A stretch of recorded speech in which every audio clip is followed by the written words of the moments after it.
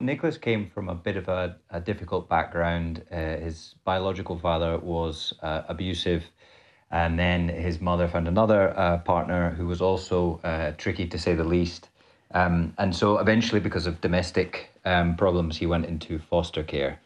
And then he found himself going back and forth to the State House in Providence, Rhode Island, where he somehow managed to convince legislators to get him a job as what is known there as a legislative page, which effectively is a person that does a lot of admin jobs for representatives inside the State House. Then, for several years, he disappeared from Rhode Island, but then reappeared, managed to get back into the State House and get himself, I suppose, considerable media attention again on this whole issue of children's rights and changing the legislation around it. Yeah, that's correct. So he was actually taken into out of state foster care, where I think he was in Nebraska, Ohio, and Florida.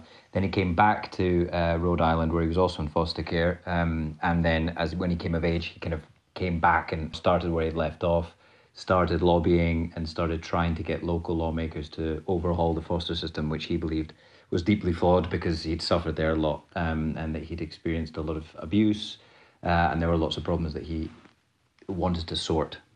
And this was all around 2011, 2013. The last that was heard of him in Rhode Island was 2020, when he said he had Hodgkin's lymphoma, followed by news of his death.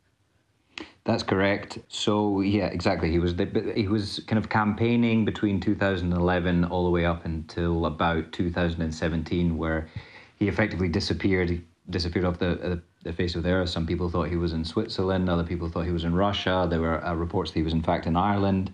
And then all of a sudden, this announcement came through that he was suffering from lymphoma. And then shortly afterwards, he announced, or his office announced, his own death. And then everyone thought he had gone effectively. And even though his death was marked in the Rhode Island State House, there were a number of people who believed that he was not dead. And police authorities began watching a man in Scotland called Arthur Knight, who claims to be Irish. Exactly. So the FBI had a warrant, an investigation open, and they were investigating him for financial crimes. And there were also ongoing investigations in Utah. And so it was a kind of joint police effort, FBI, state authorities that were able to track him down. And in fact, the FBI spoke to him, and he was in Ireland, or he said he was in Ireland. And then he sort of disappeared off the face of the earth until a man who authorities believed was Nicholas Rossi turned up in a hospital in Glasgow with COVID. That man was then arrested, but he always denied that he was Nicholas Rossi. In fact, he said he was a man called Arthur Knight, who, as you've said, was an Irish orphan from Dublin. This man apparently at one point held an Irish driver's licence under the name of Nick or Nicholas Brown. Is it likely that he has spent time here in Ireland? So, from what I can make out from the investigation and the extradition documents, the US authorities did track him on a flight from the United States to Ireland with no return ticket. And the people that I spoke to about this man in the UK as well often refer to the fact that he was going back and forth to Ireland, although it is a bit of a mystery what that connection is, and how, in fact, he got hold of that driver's license. That driver's license is mentioned in extradition documents, which were issued by the Utah state authorities, which kind of give a breakdown of the investigation. And that's effectively how the American authorities came together with Interpol, and then Interpol got together with the UK authorities, and they were able to kind of track him down and trace his movements from the US to Ireland, and then in the UK itself. And why are the US police so intent on tracking down this man and bringing him back to America? So he's wanted in connection, or Nicholas Rossi, Nicholas Alvadarian, which is another of his aliases, he's wanted a connection with two rapes, which took place in Utah State in 2008. There are also other investigations that were opened against him. As I mentioned before, there's the FBI investigating for financial fraud, and there were lots of police incident reports all throughout the United States in places like Massachusetts, Rhode Island, Ohio, in which he's wanted for a myriad of crimes, effectively from domestic disturbances to a possible kidnapping. Although he hasn't been charged in connection with those crimes, I should make that clear. It's just their open sort of police reports, which which one can get access to in the United States. So it seems that as well as lobbying at the Rhode Island State House, that this man may have been leading a separate life, a double life in many states.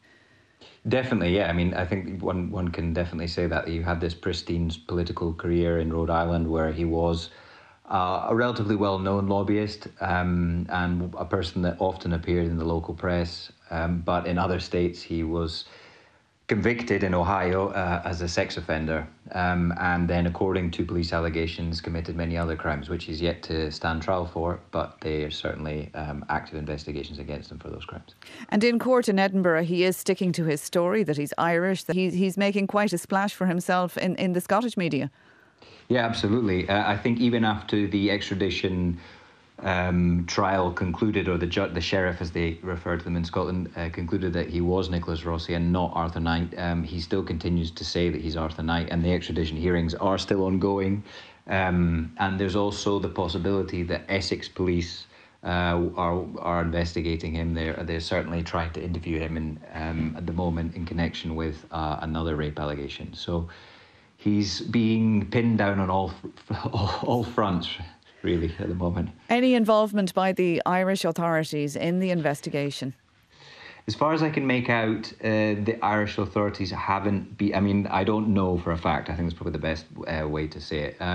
Because a lot of the things that Arthur Knight, Nicholas Rossi, was saying in court are likely to be fabrications. So the connection with Ireland still remains a mysterious one. We know that he was there. We know that, according to US court documents and police investigations, he did have this driver's license under the name Nicholas Brown. And Nicholas Rossi, Arthur Knight, still insists that he is from a poor background in Ireland. Or then again, it kind of changes all the time. So it's very difficult to know exactly where he's from, but he's certainly insisting that there are these Irish connections, but it's very difficult to know exactly what they mean, if indeed they are true at all. Is there firm evidence that Arthur Knight is Nicholas Rossi?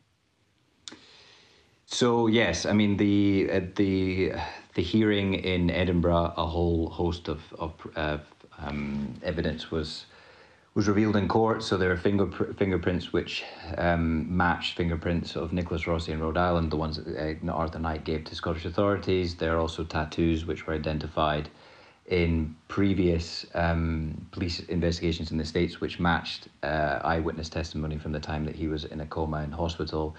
And then there are obviously, outside of court, there are all the other people that I spoke to in my investigation who recognise him as Nicholas Rossi. So the man who's saying he's Arthur Knight is in fact Nicholas Rossi. So the main ones in court were the fingerprints and the tattoos, which were verified. And then outside, anecdotally from my investigations, there's a whole host of people that now definitely are willing to accept, and if not said before, that this man who says he's Arthur Knight is in fact Nicholas Rossi. Okay, and he is in jail in Scotland at the moment. What happens? What do you expect will happen next?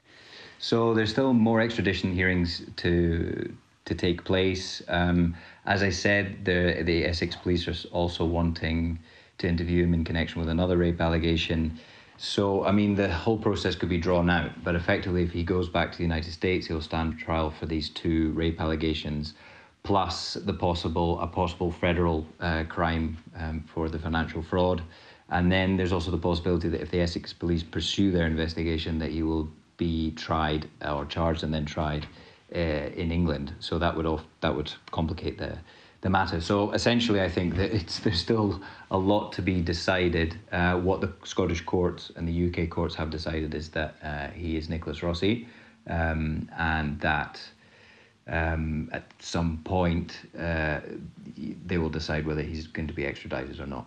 And Matthew, after investigating this yourself as a journalist for several months, what's your own impressions of this man?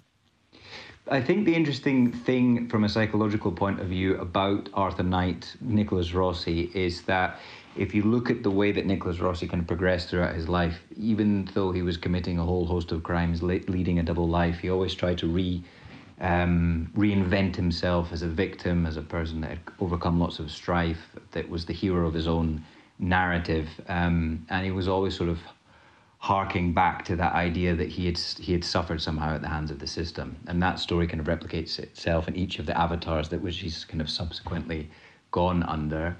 But in the end, he is a registered sex offender. He's been accused of some very difficult and complicated crimes. He has made a lot of people suffer, allegedly and ostensibly. So, it's difficult to have too much sympathy for him. But his life seems to have been in some way propelled by difficult childhood. When that became cynically used and criminally used, is difficult to know.